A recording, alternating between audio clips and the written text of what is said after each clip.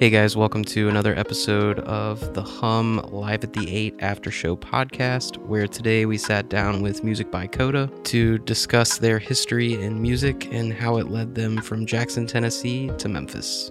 Enjoy. Well, you know what? That being said, we are live at the 8, Station 8 Productions. We are here for the Live at the 8 After Show with Music by KOTA. So for those listening, let's start off with introductions. Who are we talking to? Hi, my name is Dakota Jackson of Music by KOTA. This is Podcast by KOTA. I am Connor Blakely with Music by KOTA. And I'm Brighton Wallace with Music by KOTA. Yeah, I mean, we have two more, right, that are not present, Yes. but heavily supporting. Yeah. Give me their names. So we've got Ryan Young, our lead guitarist. He is currently working. He will be in Memphis soon. And then we've got Alex Taylor. I believe he's either working or, well, class would be out, wouldn't it? It's summertime, right? Yeah. Mm-hmm.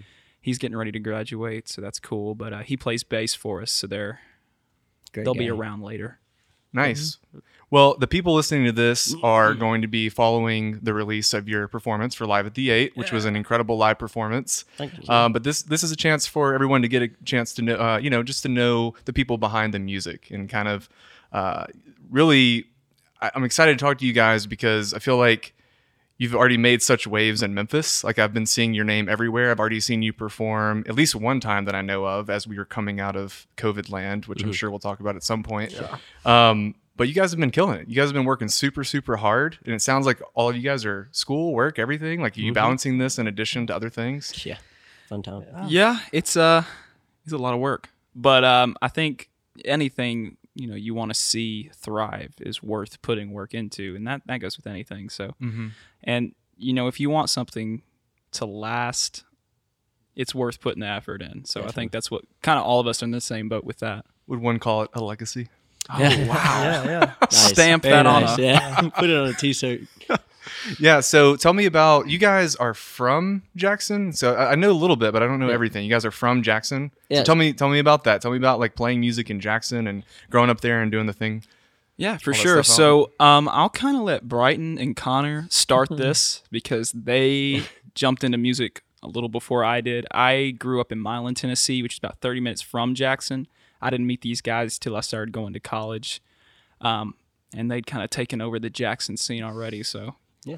go ahead. Well, I mean, like you said, we've been playing music together, me and Brighton have, since we were probably 14, 15 years old. I think our first show was my 14th birthday party, and I think I was wearing a lime green hoodie with no shirt underneath it, so it was super I've seen those pictures. Yeah. risque. But no, we got into the Jackson scene when we were very young, and we weren't very experienced. We were just like, hey, let's start a band.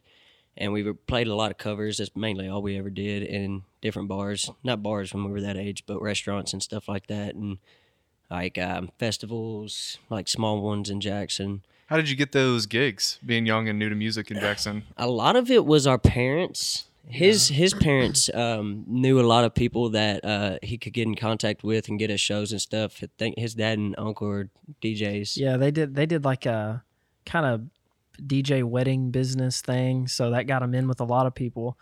And so they already had the sound. So since we kind of bought a few mics, started getting gigs, and I think we stuck around in Jackson because we were decent, but we were so young. What And year it's was this?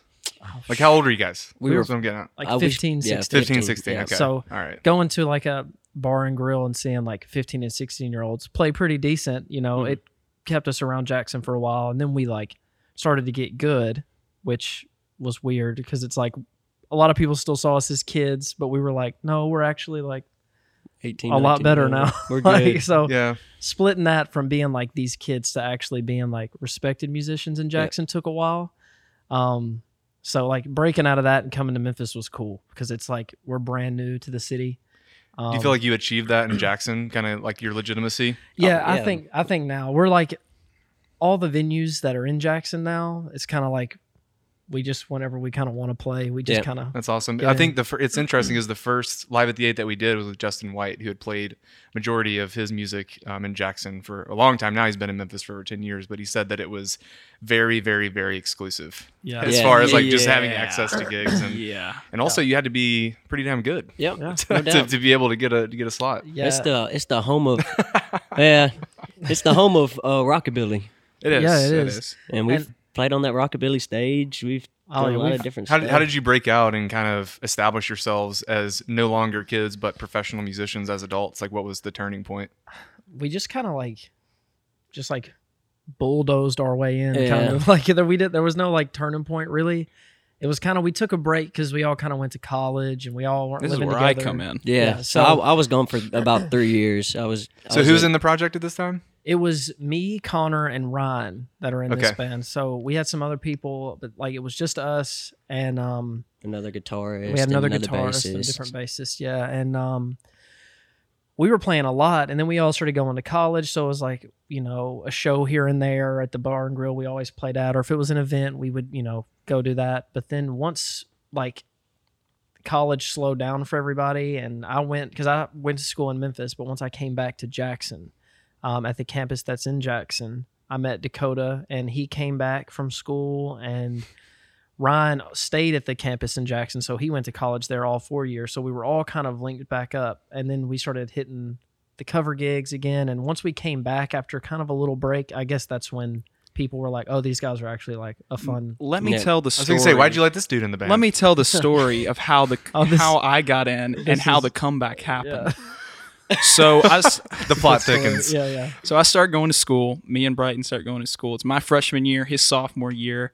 We're in a bunch of classes together. We're all music majors. You know, we talk and we hang out every now and then, but not like, you know, we weren't the friends that we are today.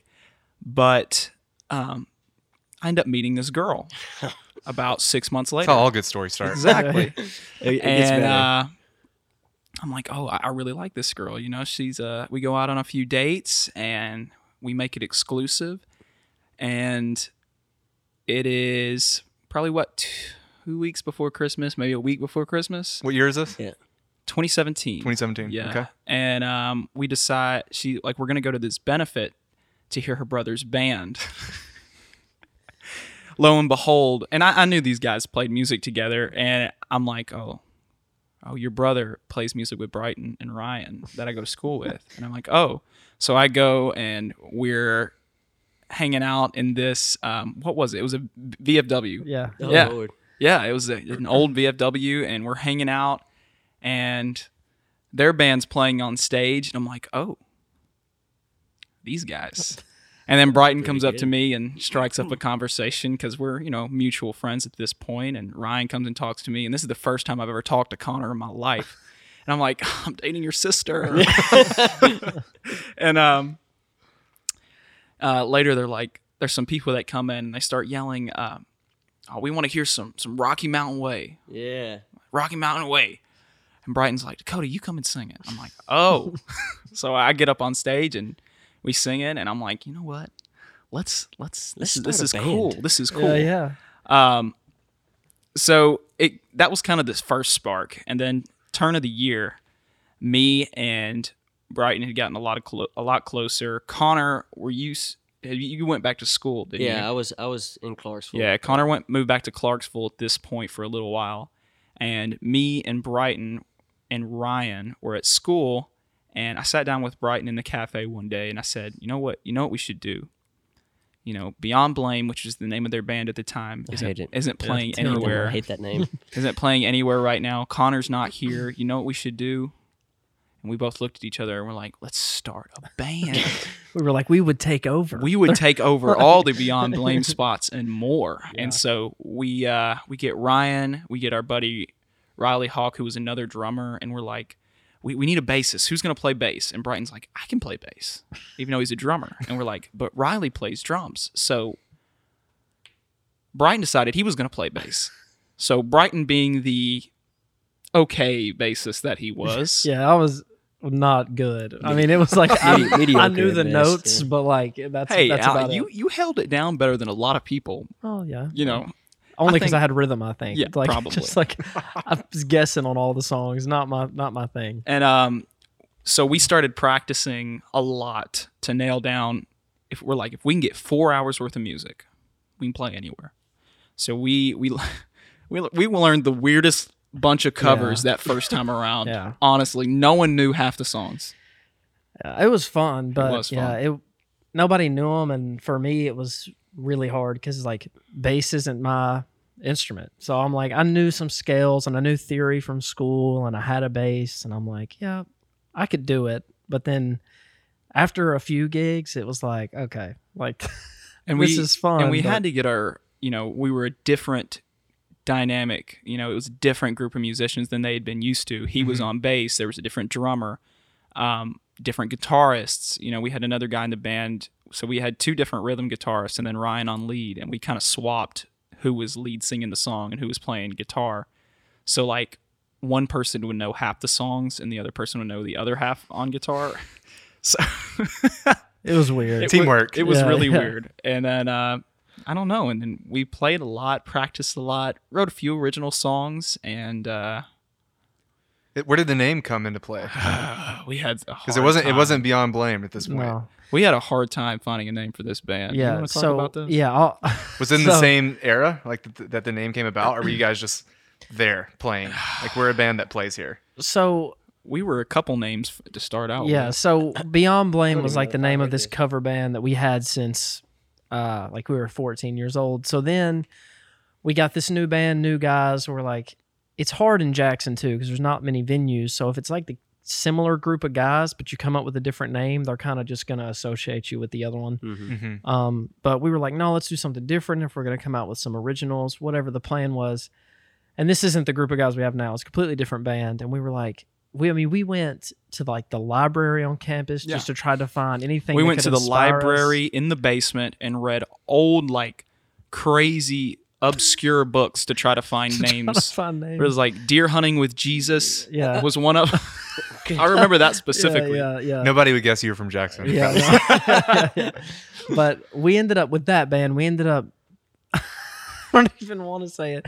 So we were like, we have to be off the wall. We have to be edgy. And I don't. You were know- wearing a shirt, Oh yeah, I had a shirt on that said Casino Club on it. and I think. was like, that's cool. Neon Casino Club. And that's what we were for about a year. Yeah, which was on and off. We had other Yeah. names, but we went with it just because like we were like rushing everything. The process was rushed. Nothing was like solid. So We were then, good for a second. and the way that this started was Dakota came to me and he's like, I kind of want to do because he was writing a lot of Also, songs. granted, you have to remember COVID hit, right? Yeah. COVID hit, and that's what really sparked this. Yeah. So So that was 2017 to like all the way to Neon 2020 March. So, Yeah, so yeah. Neon Casino Club, actually, it really did last longer than I think. yeah, it Y'all were might together have. for a while. We did good. It was like a year and a half, Yeah. 2 years. So why was it so rushed then? Just like trying to like get a set together and play coherently for 4 hours, I 4 think, plus. I think it was like practice really hard for a few months, and then we spent a lot of time trying to like build our name, and then by then we were a cover band name, and then we're like, no, we're an original band. And so then we tried to break out of that and write original music and rush to have several songs out on Spotify. And they weren't bad. I think some of them were kind of good. Yeah, I Some mean, of them they're kind of good. garbage, but those didn't get released, luckily. Yeah.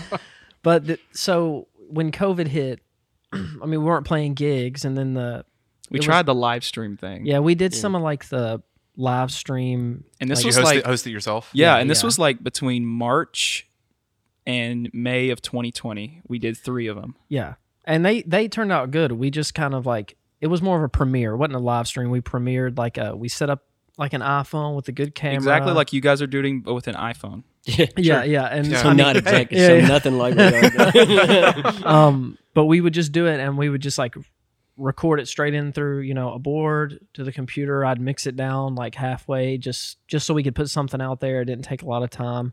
We do like 4 songs, something like Yeah. that. It'd be like 20-ish minutes, and that was working. But it just kind of got stale. The creative process got stale, I think. And Dakota was like, I kind of want to do. I'm writing these songs, but I don't think they're a fit for the band. And I'm in the process of moving to Memphis between the end of May and July. So this is kind of where my decision is. I'm like, I'm moving to Memphis. What are y'all's plans? Well, so let's rewind a little bit because Yeah. you're all music majors. Yes. Everybody? I'm not. He's He's the like, only he one. might as well be. Yeah. I know enough, but not near as much as these guys do. So but- are you guys, when did you guys finish your college experience? So Brighton graduated in 2019. So Okay. he got the full senior year Yeah. of college experience. And I was there. We were the Neon Casino Club band on campus. Dr. Tubbs, if you're listening, we did climb to the roof of the HPAC. It's on our Instagram. It's on our old Instagram. You can probably find it. Yeah. Shout out. Yeah. And so he graduated. I went through, the first semester of the fall. No one expected COVID to happen. I was like, this is my senior year. All my friends have graduated. I'm just kind of, I'm the senior. I'm going to get through it and graduate. And then here we are going into March of 2020. And everybody's like, well, guys, your senior year is going to be trashed and you're not actually going to walk. You're going to flash on a screen. Yeah. And you're going to sit at home, and that's where you're going to graduate. And I'm like, okay. Yeah. And so that was my U of M graduation experience. But it's okay. So is why did you guys pick music majors? Like, are you really, I mean, what was the goal?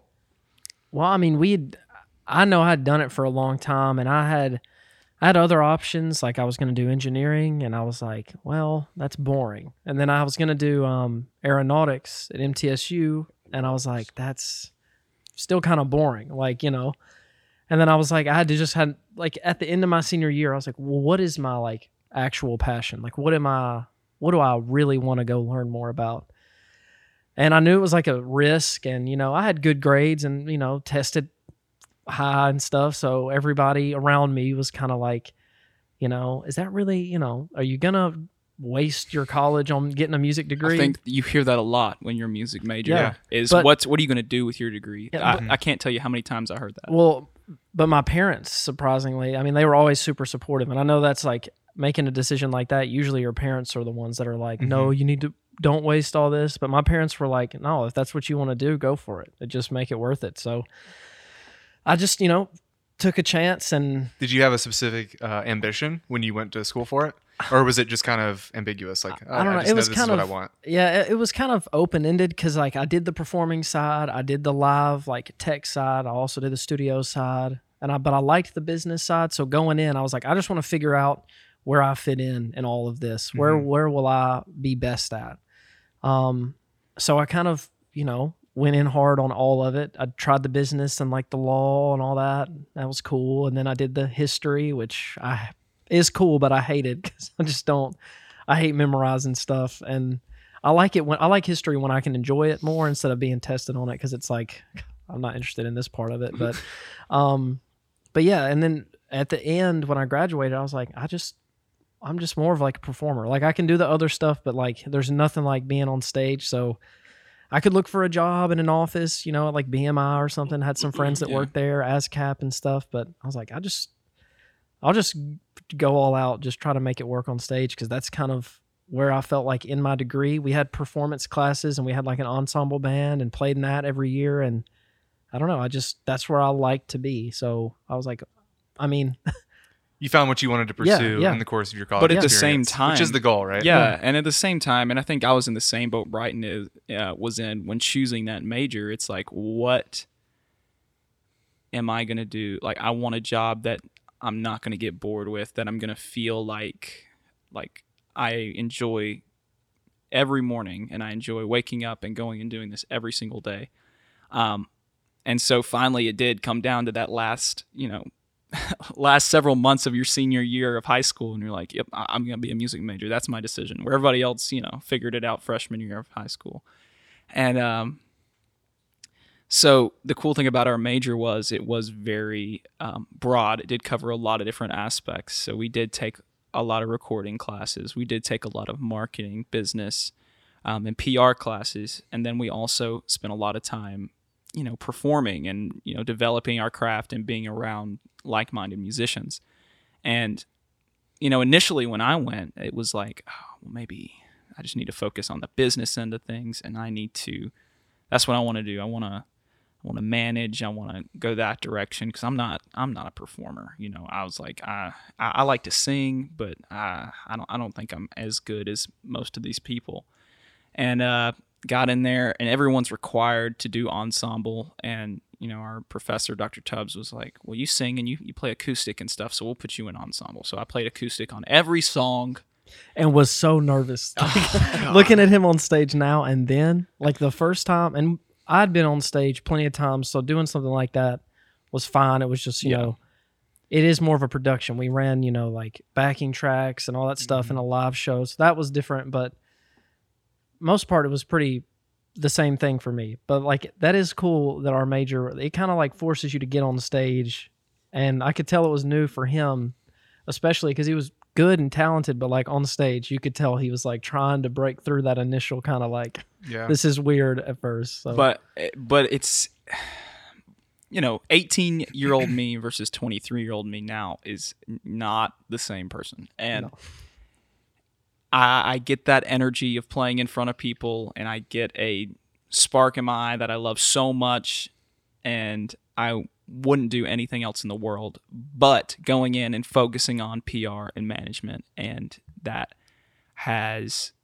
paid off more than I can. I was just going to say, it seems like the broad strokes of the industry within your degree really gave you context in every avenue of what you're doing now. Yeah, exactly. And it shows, because you guys have been hitting it in a way that, like, it's been incredible to see you guys just coming out of COVID, and also you produce your own music. Brian is so you guys are like doing everything, yeah, which is incredible. It's not often that you see a band that even especially a young band, have any one of those things nailed down, much less doing all of them. So I think it's really interesting that a lot of people would probably and it's a lot cheaper. I know. I mean, I'm sure a lot of people will look at those degrees as a strange investment of your time and energy, but it really makes a lot of sense with how you guys.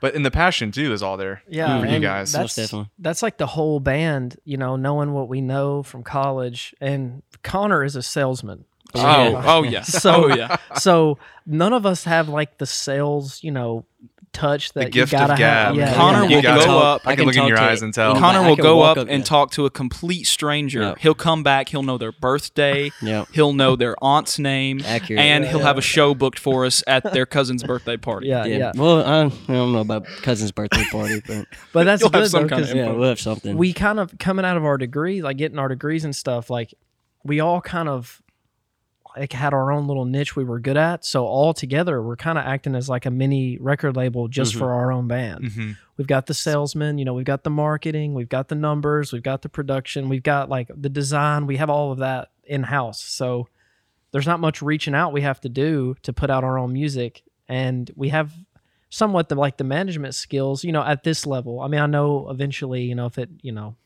it would be nice to there are focus. thresholds, yeah, sure. Because Exactly. no matter how many people there are, there's just a lot more work, and always Oh, pile yeah. on quick. So, but like at this level, it's kind of, we really have everything we need to be successful with the degrees gave us. I know it's not like the traditional job sense, like you get a degree, you go get a job, but like it set us up to kind of build our own little business as a band, and we have all of the slots filled to get the job done. Now it's just writing good songs and, playing the right Connecting shows. with the right people. getting in front of me. So going back to the people. timeline, you guys are finishing up. You finished up. Oh, yeah. And then back to where we were. So going back, this is, what are we at? 2020 of March. Yeah. Why are you moving to Memphis?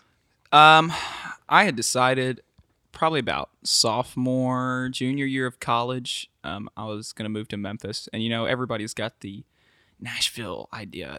Everybody, you're doing music, you got to go to Nashville. Even people that don't do music, you're a music major, you have to move. You have to move to Nashville. You're not going to do anything. Yeah. My opinion is, I've seen Nashville chew up and spit out so many people. And the thing is, I know so many people that have gone to Nashville to do this exact thing, and it's. I love Nashville. There's a lot of people that have that idea. Exactly. And I love Nashville. Don't get me wrong, but the amount of people that are willing to step out and do things completely free, perform for free everywhere. It's hard for a musician to make a decent living in Nashville starting out, because you have so many people there with that dream and with that idea. You can be the best musician in the world, but I mean, if if this person's, not quite as good as you, but they're willing to jump up there for free and do it all day long, they're going to pick that person over you all day long. And then Memphis, my professor, Dr. Tubbs, he lived in Memphis for 10 Yeah, like 10 or 15 years. 15 years. He taught at U of M for a little while. He played in some bands here in Memphis for a little while. And I talked to him back and forth about moving. And, he kept telling me different things about it. Our buddy Josh Shaw, a Black Hippie, he moved down here, which he's originally from Memphis, but he went to school with us in Jackson and then moved back. And I knew he was doing great things here. And I'm like, you know what? There's something different going on in Memphis. I want to see what it's about. I just have that feeling, I think I even said it in our video. It's grungier. It's different. It's dirtier, but in the best ways possible. Nashville's a lot of flash and a lot of lights and a lot of look at me, where I think Memphis is the perfect example of like grinding and getting to where you need to be. Yeah, it's a very raw and untamed energy compared to Nashville, which is really made up of a lot of people that aren't really from there. Yeah, it's like Las Vegas. Yeah. It's like everyone lives there, but there's not a lot of the culture is just simply not the same when you don't have people that are rooted in the Delta. And what I didn't expect, when moving here, obviously I was coming for those specific reasons, but moving here, I didn't expect the amount of support and community that Memphis did have, and I knew they prided themselves on that, but I didn't expect it. So how did you find coming it? in as a new when you came in? Tell me when you moved and kind of how you connected the dots. So we moved. I finally got moved into my apartment back in July of 2020, and I went to Brighton. Brighton, do you want to kind of spin this off? Yeah. So Neon Casino Club had kind of dissolved at this point because COVID kind of killed it a little bit. Yeah. So once because I think that band thrived off the live show, but Dakota reached out to me. He was like, there's not a lot going on. I'm about to move. He's like, I kind of want to start like a little solo thing. I'm writing too many songs that I like that I don't think fit with the band. He's like, but I want your help to kind of like produce it. In the midst of COVID, the amount of songwriting that happens is crazy. So was it a good thing in terms of like just creative process? Because I've gotten very mixed reviews from different artists. I think COVID was a good pause for everybody to take a deep breath and realize what we need to focus and work on. And it gives you, it's a good pause to revamp and be like, this is what wasn't working, and this is a chance to start over fresh. And for me, that's what it was anyways. And I think that's what it turned out to be for all of us too, kind of going forward. But Brighton, if you continue with that. That's why I was excited. I was like, yeah, because we can work together and have a bunch of stuff, that can come out when all this is done. And then when that started, he would send me some ideas. We'd work on them, and then we would be like, well, yeah, Ryan needs to play on all these, though, because he's just like the best guitar player we know. And then it was like, well, if we start playing, we need a bass player, too. And we have our friend Joe from college who played a lot of bass for us. He's crazy. But yeah, he's crazy good. Insane bass player. He is a funk master. Him and Alex both. But Joe is like the type of guy that you're sitting there listening to him play the bass, and you're like, good Lord, dude. Yeah, he'll still the show type bass player, But then when we kind of became a band, Alex came in because we knew him from school, and we really didn't use him much, I guess, because he was so much younger than us. Because he just turned 20. Yeah. So I'm 24. He just turned 20. So I don't think we even went to college together. Me and Alex. My senior year was his freshman year. So we really didn't know him. But then when he did start playing with us, it kind of blew us away. Yeah. We were like, oh, and he's the coolest dude. It was funny how I got connected. Super cool. It was funny how I got connected with him. Very mellow, when I was a sophomore and junior in college, I was the campus tour guide. So Alex comes in as a high schooler looking for potential colleges, and I give him his tour, and I persuade him to come to our college. And I tell him all about the music program, and because I figured out he was looking at the music program. I'm like, believe it or not, I'm a music major myself. And so I got him into the studio because I had the connects and showed him the rehearsal space and told him that if he didn't come, he would regret it. and then he came in freshman year, and I got to know him a little more. And I'm like, I know you play bass, so come play bass with us. The first time I asked him to play bass. We were playing a 4-hour show. And I asked him, I said, you think you could learn 4 hours worth of music tomorrow? He's like, what? I'm like, show's tomorrow, but we really need a bass player. He's like, and then I sent him the set list the day of. It was kind of a terrible move on my part, but we were in a pinch, and he held it down. Yeah, killed And him. that's what made me know, I'm Well, going to have to use Alex and later. when that was kind of starting, like, I don't think it was a decision that this group was like a band. It was still kind of on the, like, it's Dakota's solo career, but then me and him had a conversation one day. It was just like, let's just be a band. Like, we've already got this solid group of guys that are committed and, you know, are going to been playing together. Yeah, and we've been playing together, and, you know, they bring a lot creatively. They'll bring a lot in all kind of ways. And Dakota was like, yeah, let's just be like a band. Let's just be, you know. Because I was using a couple different guys for bass. Believe it or not, the very first time we played somewhere, Ryan played bass. Yeah. Wow. and I gave one of my other buddies that plays electric, I'm like, yeah, you take some solos, man. And he did a great job. And I forgot about that. Yeah, it's just people being available. It's you realize the people who are dedicated and available. When they want to be there and they want to be involved and they want to work hard, they will. Alex came and held down bass one time, and this kind of goes into the community that we got into when we moved here. I reached out. So we moved here. Is it everybody? Well, No. Everybody load up in the van and like. No.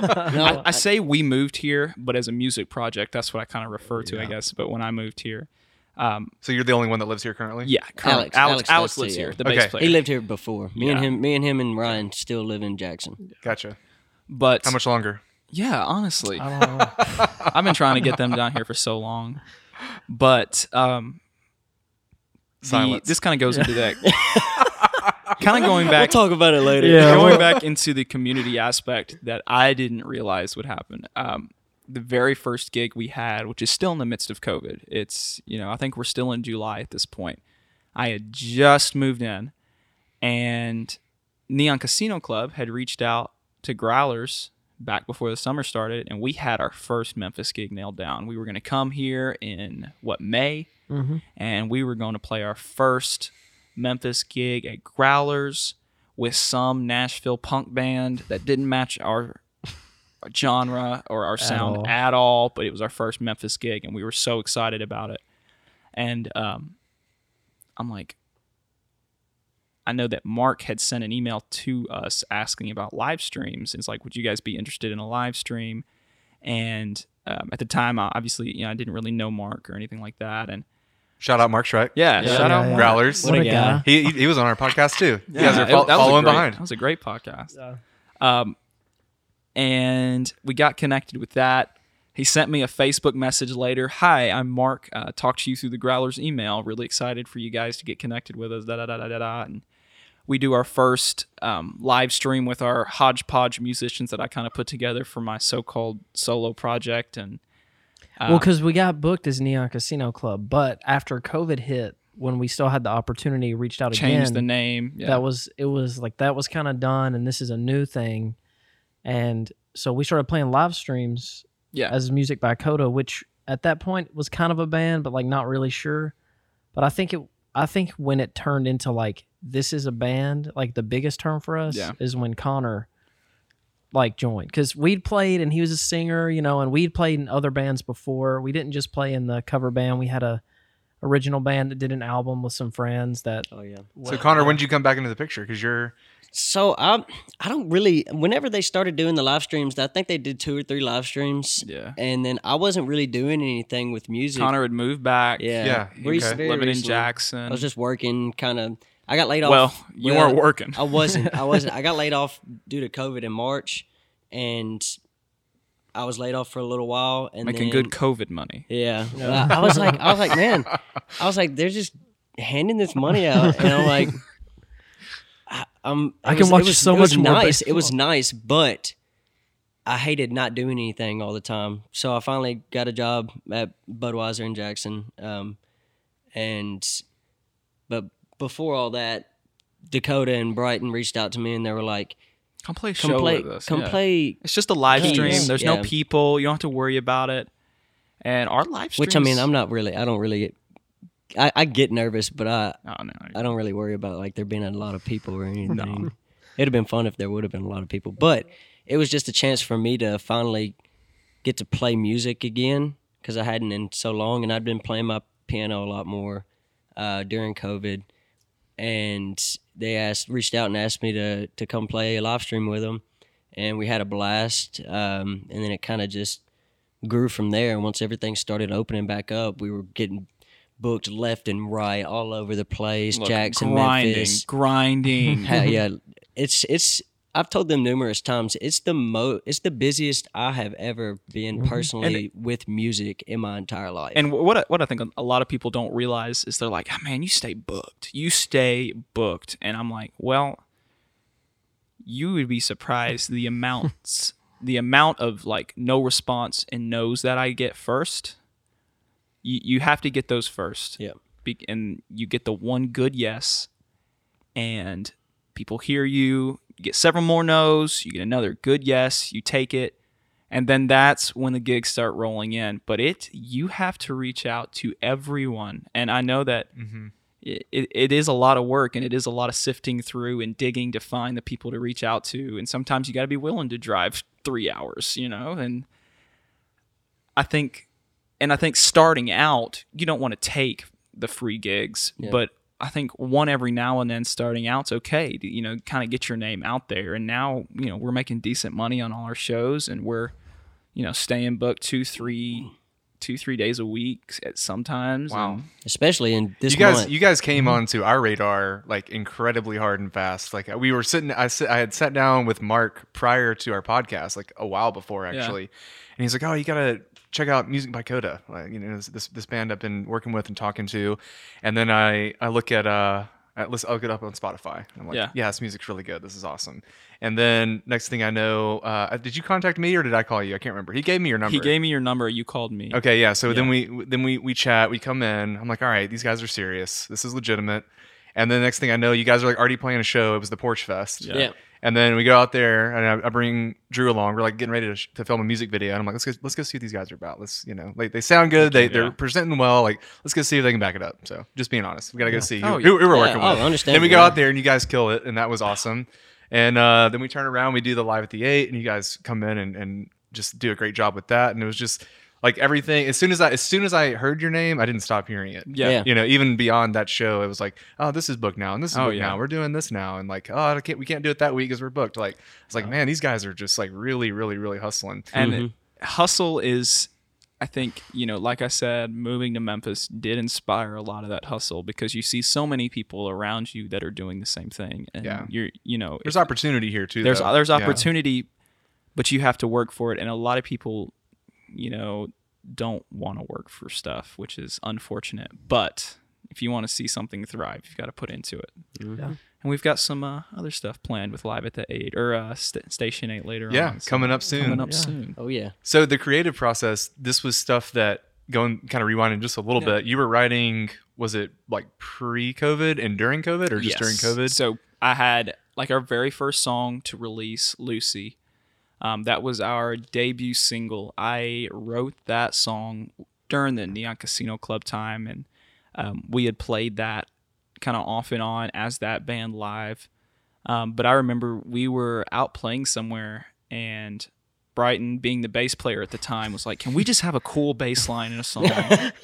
I'm the bass player, and I want to be able to play a cool bass line in a song. Well, and me learning bass, I was like, okay, if this is for real, I got to get good. So I'm listening to like funk songs, and all those songs had a bass line all the way through, and I'm like, can I do that one time? Can I write a bass line and just like that, just roll through the whole song? And it literally happened on the spot. I go dun dun dun dun dun dun dun dun dun, and then Brighton starts doing it on bass, and the only word I could think of was Lucy, and I just kept singing that over and over again. And I took that idea home because I really liked it and wrote a really fun, It's an awesome song. 50s, 60s inspired tune. So I was just going to say, what is the inspiration for the sound of the music? Because, I mean, it has a very classic sound to it, but it's also got the modern touch. Yeah. Well, one thing, and I think me sitting here talking about it really puts that in. If you look at me and Connor and Brighton, and if you look at our music taste, yes, we do love the classics, and we do love, a lot of different things.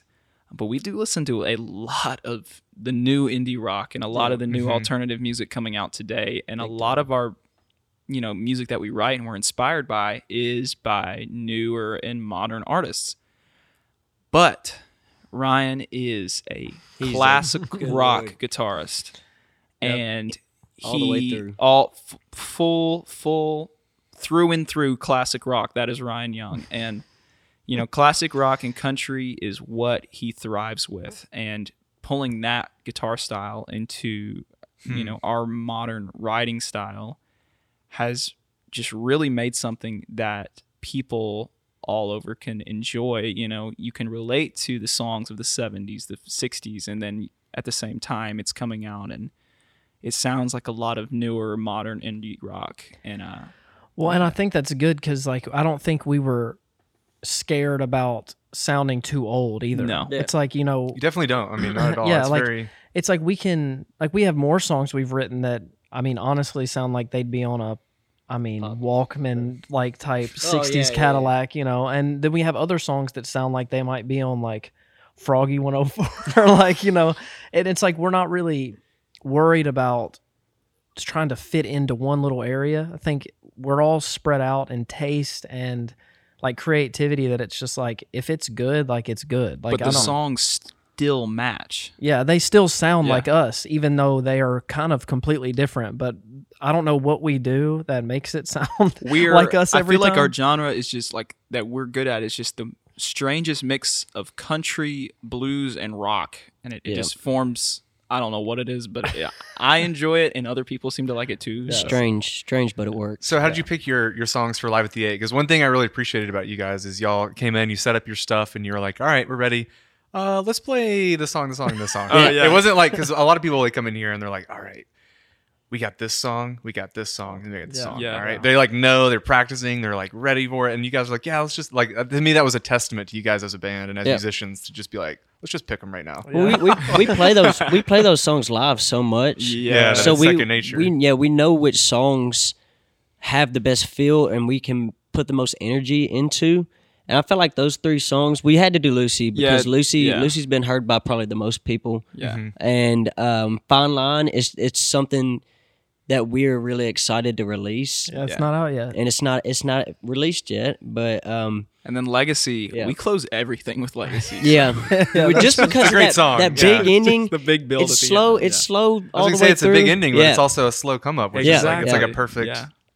The build and we've had a lot of people be like, oh, I listened to Legacy today. It made me cry. Yeah. I'm like, well, that I appreciate that. I had a buddy from work. He told me I got him to listen to the whole EP, and he was like, dude, I think my favorite song on that EP is Legacy. And I was like, for real? Yeah. I was like, that's pretty cool. Well, that's my cousin who's either listening to Slipknot or rap. He was like, dude, Legacy, I love that song. And he listens to it all the time. And I'm like, no, I'm talking about Garrett. Garrett's Slipknot? Yeah, So what have you guys, for those that are maybe seeing this for the first time, people that are trying to connect, what have you guys released so far? Yeah, so we released our debut single Lucy in January, and then we tailed off. Was that the first one? That was the first release? That was the very first release. We pushed really hard on that one, got some good responses. recorded it all ourselves. Yep, recorded it all ourselves, and then during that time, we gave it about a month or so, and then about mid-March, we decided to release the full EP, which is 4 songs, which includes Lucy, Legacy. Those 2 songs were actually written a while back. We've had those songs a long time. And then Casualties and Innocence, and those were 2 newer songs. Casualties one was really cool. It was a really cool collaborative effort. Mm-hmm. Everybody stayed the night at my apartment one day, and we wake up, and I'm like, guys, look at this. Write a song. Look at this tune that I have. And I start kind of strumming the rhythm. I'm like, this is kind of cool, right? And and then we kind of build the song from there. And Connor comes up with this, what if we do at the end? And I'm like, a bend that's up, cool. And 3-part harmony bend. Come on, let's get it. and he was all about it. And I'm like, and we did it live for the first time. I'm like, I'm glad you said that. That's really cool. Yeah. So, going into the Music by KOTA project, it was at first me being like, oh, I'm going to have this solo dynamic go on for a little while. And then I quickly realized I love being part of a band, and I love being surrounded by my friends, and having that collaborative project, with people that are really like-minded, and we are a family band. I mean, we say that all the time. We literally hang out all the time. I date his sister, so I'm at every family gathering. Always. Get sick of seeing him. He's like, I can't get away from him. I saw him Memorial Day Yeah. playing cornhole on a team, and we won. Yeah. Not because of him. No, not because of me. Well, so what's coming up then? I mean, if you have that behind you, have the EP released. Are you planning on? I know you're releasing Fine Line, Yeah. and that's one we're working on together. Yeah. Right? Yeah, So buddy. we've got we have. I'm not afraid to tell you how many songs we're working on. So we have another EP in the works. Obviously, it's not going to be immediate. We've got a few singles lined up before the release, but we've got about 6 new songs we're planning on putting out here at the turn of the year. So be looking out for Fine Line, obviously coming out here pretty soon. We're going to have a cool little release for that, and a nice little push on that one as our initial release. And then we've got a couple more lined up, and then the full EP drops little later after that. Oh, and one of those singles on that EP is the most beautiful song of all time, actually. Yeah, it is. It really And is. that's the one you talking about jet planes? Yeah. Yeah, I didn't yeah. want to. I didn't Thanks want for to. dropping the name. Sorry. Connor. Well, I mean, whatever. That's the one that we threw the Wurlitzer Yeah, on. yeah, And we it were- was a lot of fun. Yeah, that song, it doesn't have... Wurlitzer. It doesn't have- I can never pronounce it right. Do you guys find like the writing process as you're going through this is kind of like evolving and changing, or is it pretty consistent? Like, does everybody kind of have, like, you guys have been playing together I so think- long that Well, I think it's changing because It is changing, yeah. Connor is singing lead on a lot of the new stuff, too. Because, that's right? Because I remember when I saw you at the Porch Fest, there were songs Yeah. that you just took over. Yeah. Yeah, Yeah. So, like So- two or three songs. Yeah, Because there's- Connor's an incredible vocalist, and I Thank think you. it would be absolutely ridiculous for Connor not to lead songs Yeah.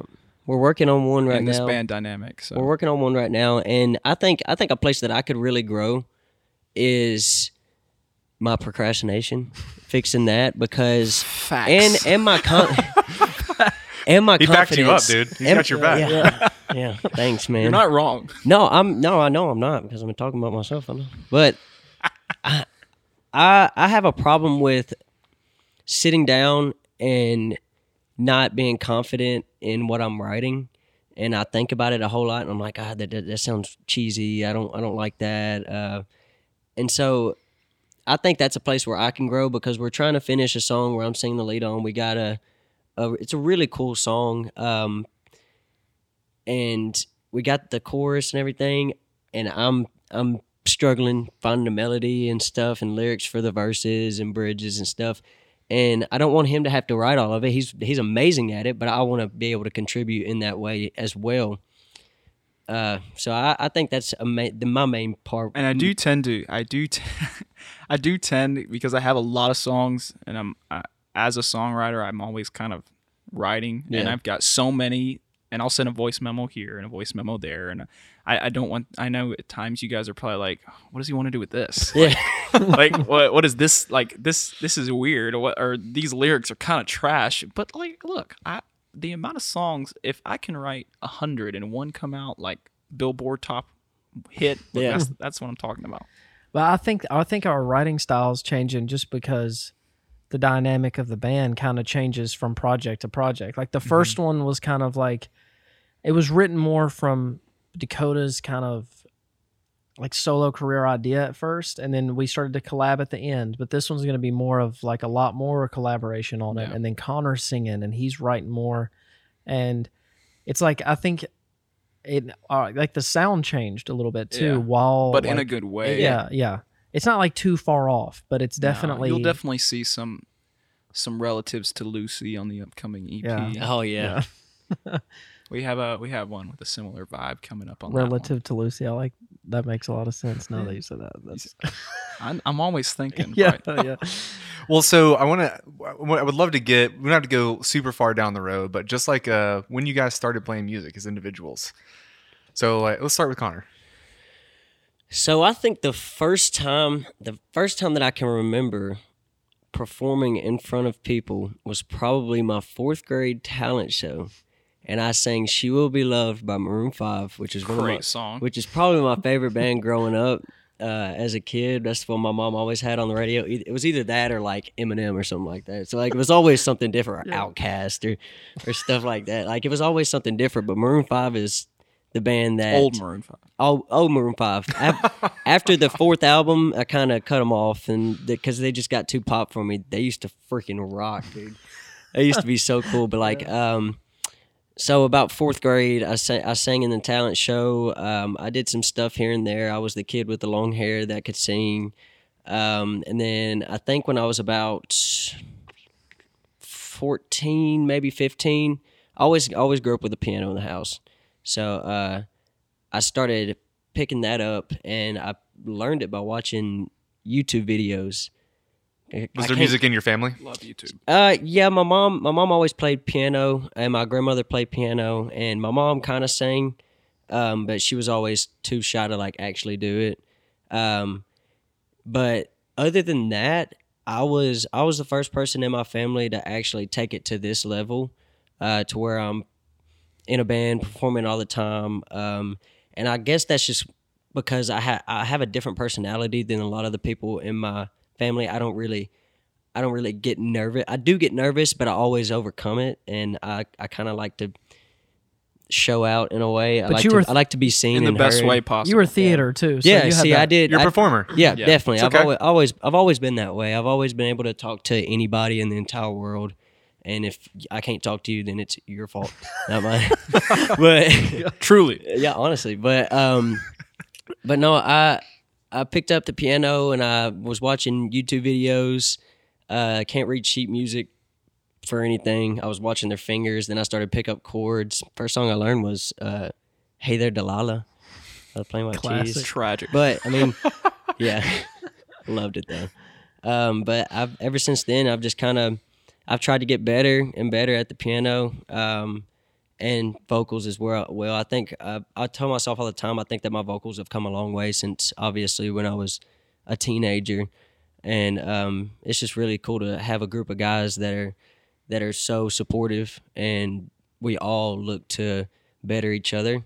And so I think that's really cool at this point. And Connor talked about his confidence a moment ago, but one thing about Connor is he's better than he thinks he is. Yeah. So that's definitely Making me a blush. plus. He's come up to me so many times. It's just like, man, I'm like, if you would calm down and shut up and just keep doing what you're doing, you'll be fine. So, but yeah, Connor was definitely an addition to the band that has made it what it is today. So, in this short period of time, I like to act a fool on stage. Yeah. best part. It's always fun. Well, so Brighton, I know you mentioned too, you had a breakdancing parent. Yeah. So Which I think some of the band members learned that. Yeah. I didn't even as well. know that. I was in there. I was like, what? So rhythms in your blood. It's yeah, fine. yeah. So my dad, and he has a twin. So I wish I could pay Breakdancing twins. Yeah, another DJ like karaoke twins. It's just all weird. Wow. But they're like just a fun time. So I think I got a lot of like the showmanship, or just like the ability to kind of step out into any kind of thing like this. I think I got that from my dad's side. But then my mom's side is very musical family. My grandmother and some of her family played like back in like the rockabilly days, like so many like Carl Perkins, like they played with him and stuff like that. And so they were all in that Jackson area, like history, like they played in that. And then my mom, like it skipped their generation a little bit. Mom played snare in high school. That was kind of it. She plays piano a little bit. But then my cousin on my mom's side played guitar, and he's a really good guitar player. And we would hang out like at this family, like musical, like they'd talk about all this stuff and they'd play together. And I just couldn't for a while. I was like, I got to learn something. So I was like, I'm going to learn the guitar. You know, he's like my role model. I'm like, I got to learn it.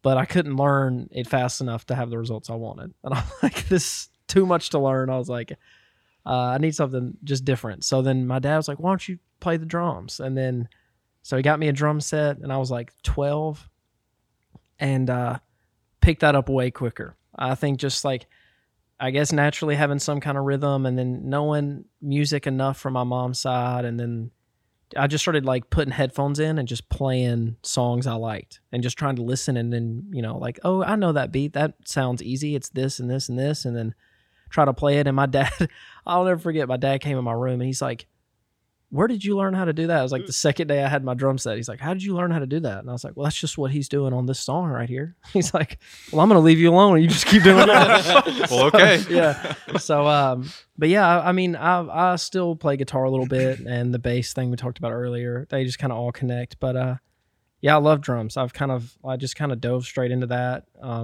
Brighton's a unique kind of drummer. Yeah. And I like his drumming style I don't know. very much. I have like when I got into the musical part of it, like I kind of went into like the blues. Steve Jordan was kind of like my go-to drummer, but then I was like, well, I mean, I don't want to know everything because I just don't think you can. And the more you know, then the more you find out how not good you are. So I was like, I kind of looked into the jazz stuff, and then I liked certain aspects. Like I liked the sound of jazz drums, but I just didn't really like the playing as much just because I couldn't use it for what I was doing. So like the sound of my drums and like the style I play, it's weird. Like I sit up super high. Nobody can play on my kit. They have to move everything around. I'm like, I don't know. It's just, it all ended up, because I didn't have a teacher really. I just did what felt comfortable and what I liked. And so everybody was so supportive of everything I did. They were just like, if that sounds cool to you, then just roll with it. So I don't know.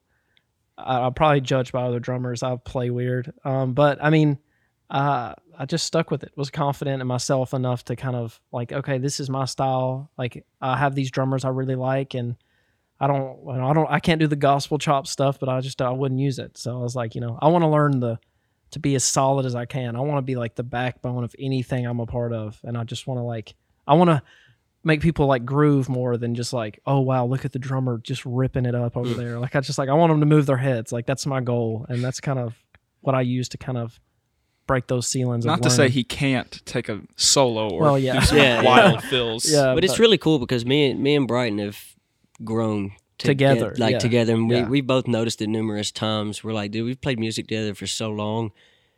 It's crazy how significantly better we are now, which of course it comes with playing all the time. But it's really cool to like see how we started out, maybe mediocre at best, and then got to where we are today. Yeah, and building each other up in the process. Yeah, definitely. And something so cool about that is like we'll notice it like live in the moment. Like he'll do something I've never heard him do, but like I can tell, like, I'm like, oh, he's been working on stuff. Same with him. And now it's like Dakota's jumped onto that now. It's like we've played with him long enough now to where like we've seen him grow, and then he'll pull something out, and he's starting to solo. Yeah. He used to not ever solo or anything like that, and he's like getting to where he can really shred. So it's really cool to see too. So really shred. Yeah, dude.